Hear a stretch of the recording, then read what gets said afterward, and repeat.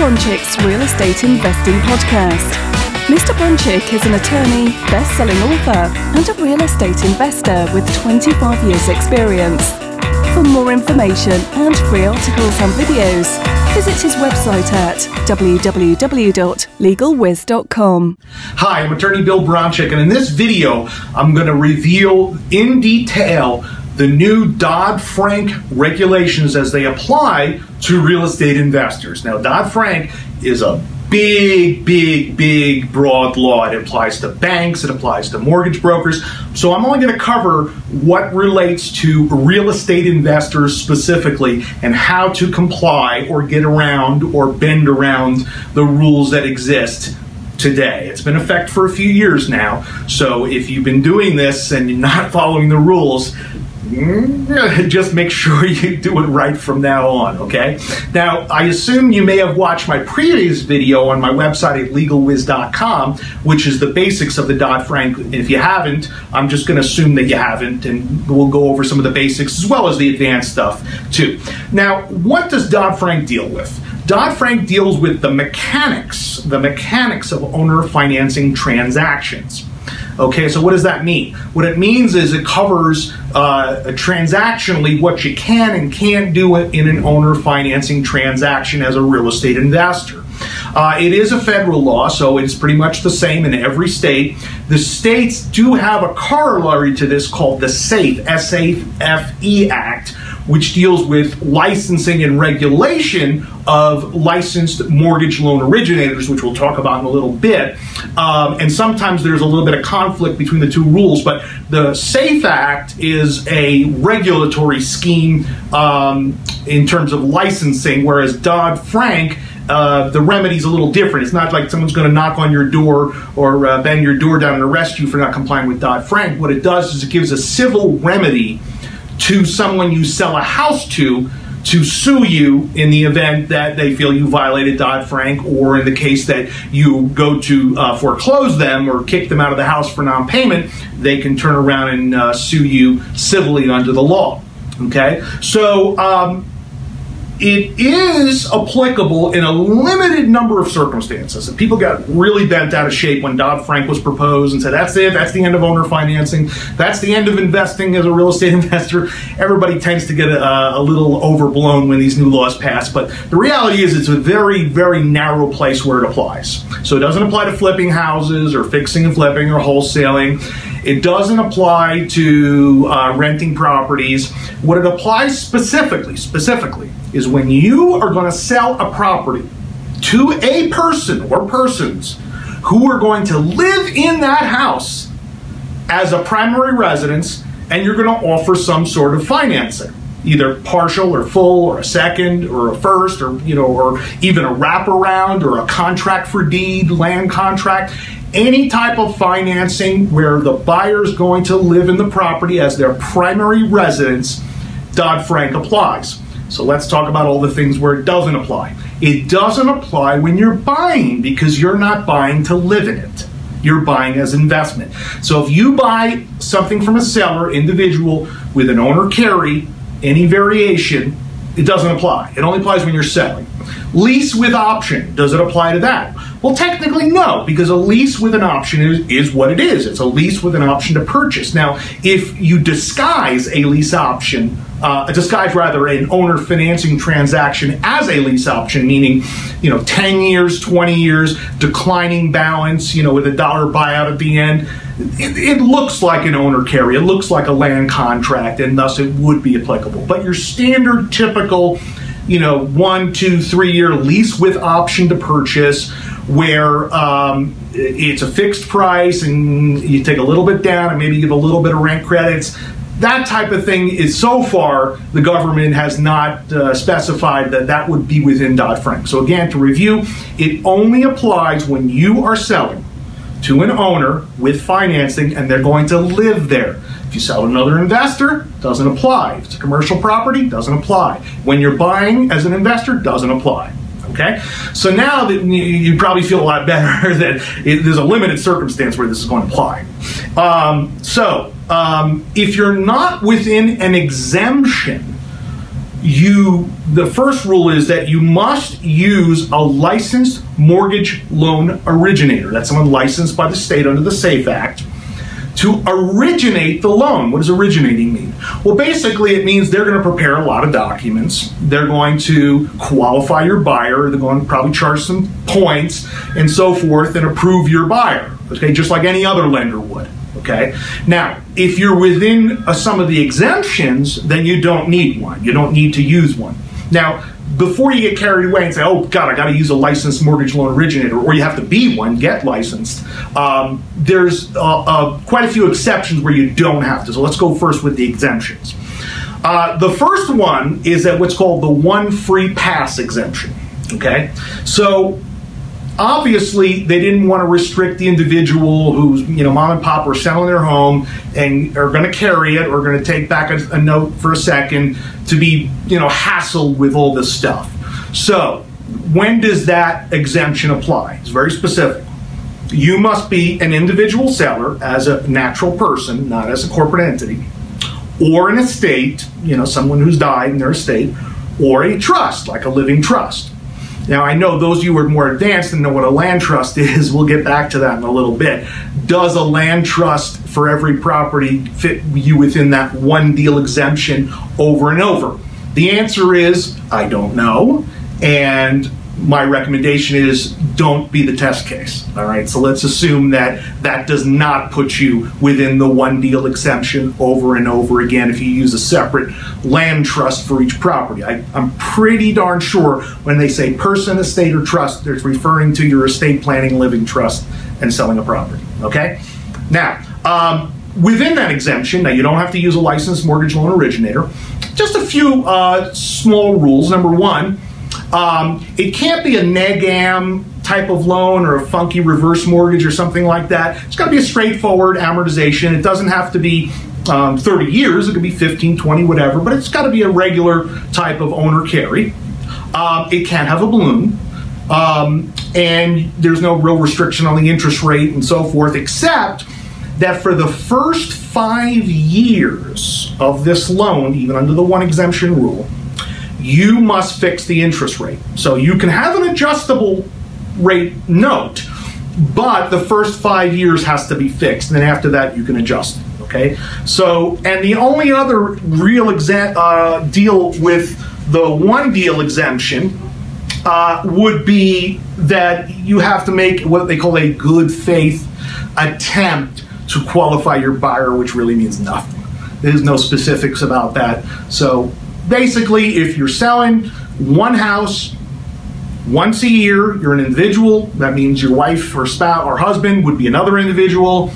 Your living trust presumably would be another individual. So you could probably use that exemption a few times a year. But if you are a corporate entity seller, like an LLC or corporation, it doesn't fit within the one deal exemption, even if it's your only deal. Okay, doesn't fit within the exemption. All right. So the next exemption, in addition to the one deal exemption, is what's called the 3-deal exemption, 3 deals per year. Now, in this case, you can be an LLC, corporation, individual, or trust. Okay. You don't need to use a licensed mortgage loan originator, but you have to qualify your buyer, and you have to prove and document their ability to repay the loan. Now, at first blush, everyone got all crazy about this, like, oh, I got to document all this. Well, why wouldn't you? I mean, why would you sell to someone with an owner carry that you haven't qualified? It's a little more specific than, than just saying, oh, you put $50,000 down so you're qualified. And then in the old days we would do that. If it's a $100,000 purchase and someone puts 50 down, well, they're qualified because they're not likely going to walk away from 50 grand. But you can't do that if the person has no tax returns, no provable source of income, no assets, no credit report, hasn't filed tax returns in 10 years. You can't take that person because you cannot document their ability to repay. Okay, so that type of extreme scenario, doesn't happen that often, but it's pretty much out the window. Okay. Now, next thing, no prepayment penalties. Okay, can't put a prepayment penalty in within the 3-deal exemption, and no balloon this is a tough one. Okay, I'll admit this is a tough one, because if you're selling with an owner carry, whether it be taking a second, a first and a second, or a wrap, you'd like to have a balloon there, to get paid off in a certain period of time. Under this new rule, within the 3-deal exemption, you cannot have a balloon. Now, practically, you might be able to get a balloon, and here's what I mean. Let's say, and same thing about the interest rate has to be fixed for the first 5 years. Beyond that, you can raise the interest rate 2% per year for a total of 6% above the original rate. So if the original rate was 5, you can go up to 11, 2% per year. Okay, so if you started at 5% with your buyer and said, if you pay it off before 5 years, then we'll give you a discount on the balance. If you don't pay it off after 5 years, the rate jumps to 7, and then the next year jumps to 9, and then the next year jumps to 11. You're pretty sure that person's going to pay you off. Unfortunately, you're going to have to wait at least 5 years, but it's a carrot and a stick. Give them an incentive for paying off early, give them a penalty for, essentially for paying you off later. Does that make sense? Okay, so if you want to put a balloon, you can't technically, but you can sort of force the issue around the 5-year interest rate rule. Okay, now here's where it gets into the nitty-gritty. How do you qualify your buyer, and what do you have to prove? Well, first of all, I would start with a regular standard Fannie Mae 1003 loan application. That's the standard in the industry. Okay, so make them fill out a 1003 or the equivalent, something that makes them state and eventually prove what their income is, what their assets are, what their other obligations are, and so on and so forth, and what they make relative to the payment. Now, the rules say you must at least consider 8 factors. Now, unfortunately, with the exception of one, as we'll discover in a moment, they don't tell you what those factors should be. They just say you have to consider them. So you have to have some documentation that shows you at least considered all 8 of the factors. Okay? So here it goes. The first one, that is their current or expected income. So you're probably going to have to get W-2s or 1099s, tax returns, etc. Okay, just like any lender would. Get those copies, put them in your file. All right? Number 2, their employment status. So if they're not working, it doesn't mean you can't take them. They may have another source of income, another way of making money, but if you get like bank statements or something like that, business or personal, that shows a reasonable amount of money going in and out each month, then you've at least considered it. There's no rule that says you have to take someone who is only employed. You can't take someone who's unemployed or self-employed or is a trust fund baby or et cetera, or receives alimony. There's no restriction on that. Okay. Number 3, what is the monthly payment on the new loan that you are offering this buyer/borrower, okay? And what's going to be the total amount of it, relative to his income, so to speak, okay? So can he afford the payment, basically? And again, you may not be able to do that with a W-2 or a tax return.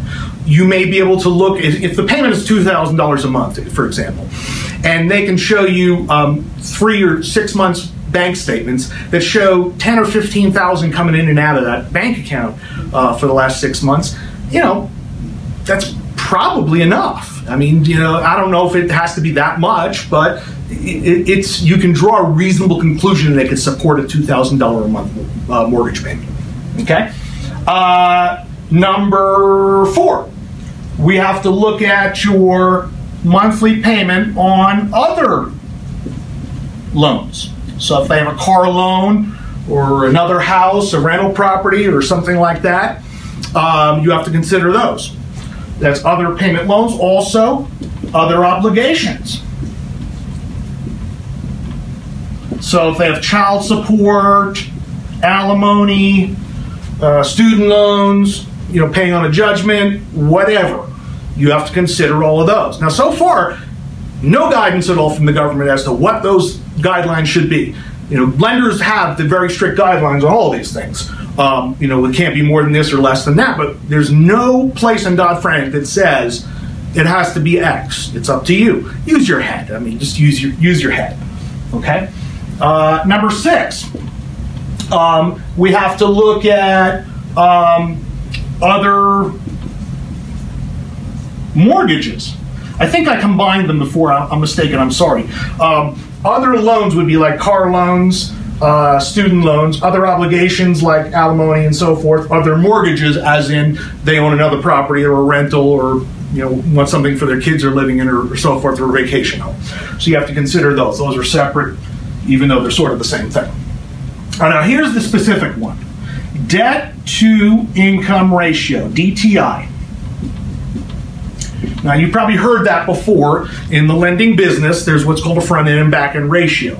It's the back-end ratio we're talking about. This is the total monthly recurring obligations relative to the income that they take home. Okay?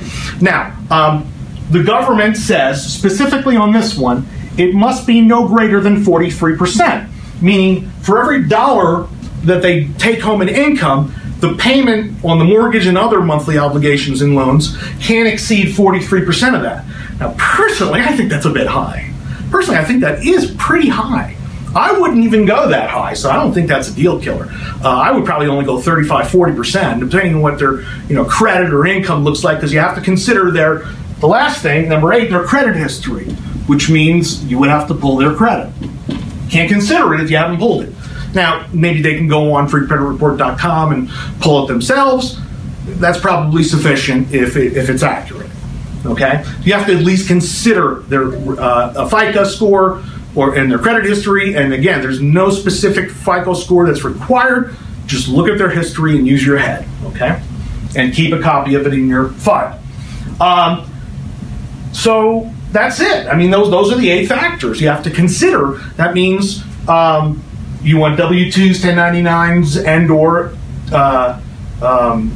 tax returns, verification of employment, what their monthly payment is going to be, and whether they can afford it, and maybe bank statements to support that, and then other loans or obligations or mortgages, a debt-to-income ratio of no more than 43%, but personally I wouldn't go above 35, 40, and what their credit is. Now, certain things you can use to prove these things other than what I've just mentioned. So, for example, let's say that you rented to them for a while, and they can afford, $2,000 a month rent, and their mortgage payment is going to be $2,000. Well, they've already made it. They've already made the $2,000 a month for several years. Why can't they make it now? So that pretty much satisfies the monthly payment obligation and the income issue, because obviously if they have a history, then you've got something to document, and that will satisfy several of those factors, even though they don't traditionally fall inside the box, so to speak, with W-2s or tax returns.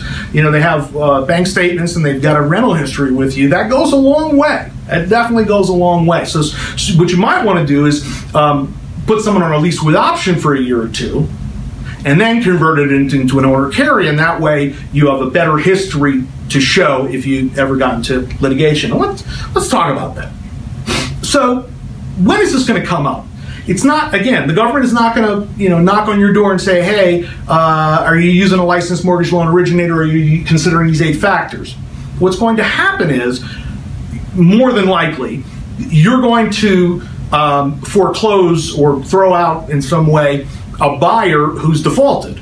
And then they're going to hire a lawyer and countersue you, and they get all their payments back plus penalties plus attorney's fees. So that's a big one. It could be pretty painful. Now, the statute of limitations is almost infinite in that regard, meaning 15 years in, you sue them, they can still countersue you there. Now, there's a shorter statute of limitations if they're not being sued, meaning they just went to a lawyer and just decided they think they were ripped off. Very unlikely going to happen. And they're probably thrilled and tickled that you sold them a house with an owner carry. So that's probably not going to happen. More likely as a defense. Now, let's look at the reality of this. if someone doesn't have money to pay you, where are they going to get money to pay a lawyer that knows this stuff? Because I can guarantee you, 99.9% of lawyers who know this stuff, and very few lawyers do, work on a contingency basis where they don't charge money up front, but they do a piece of the back end. Not going to find a lawyer who's going to do that.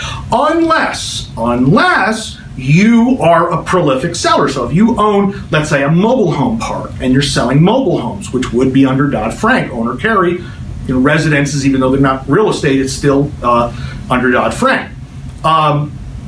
Or you're a builder and you're owner carrying and you have big signs and TV ads and radio ads, that's something that a lawyer might go fishing for. If he found one person in his office that said, I was ripped off because of Dodd-Frank was violated, and he concludes that, well, he might go, putting out ads and saying, who else was ripped off by these people, and, get a class action going, in which you could be in big trouble for that if you're the person. But most of you, I imagine, 99% watching this video are not in that category. You're just going to do a couple of owner carries a year. You're within the 1 deal exemption. You're within the 3 deal exemption.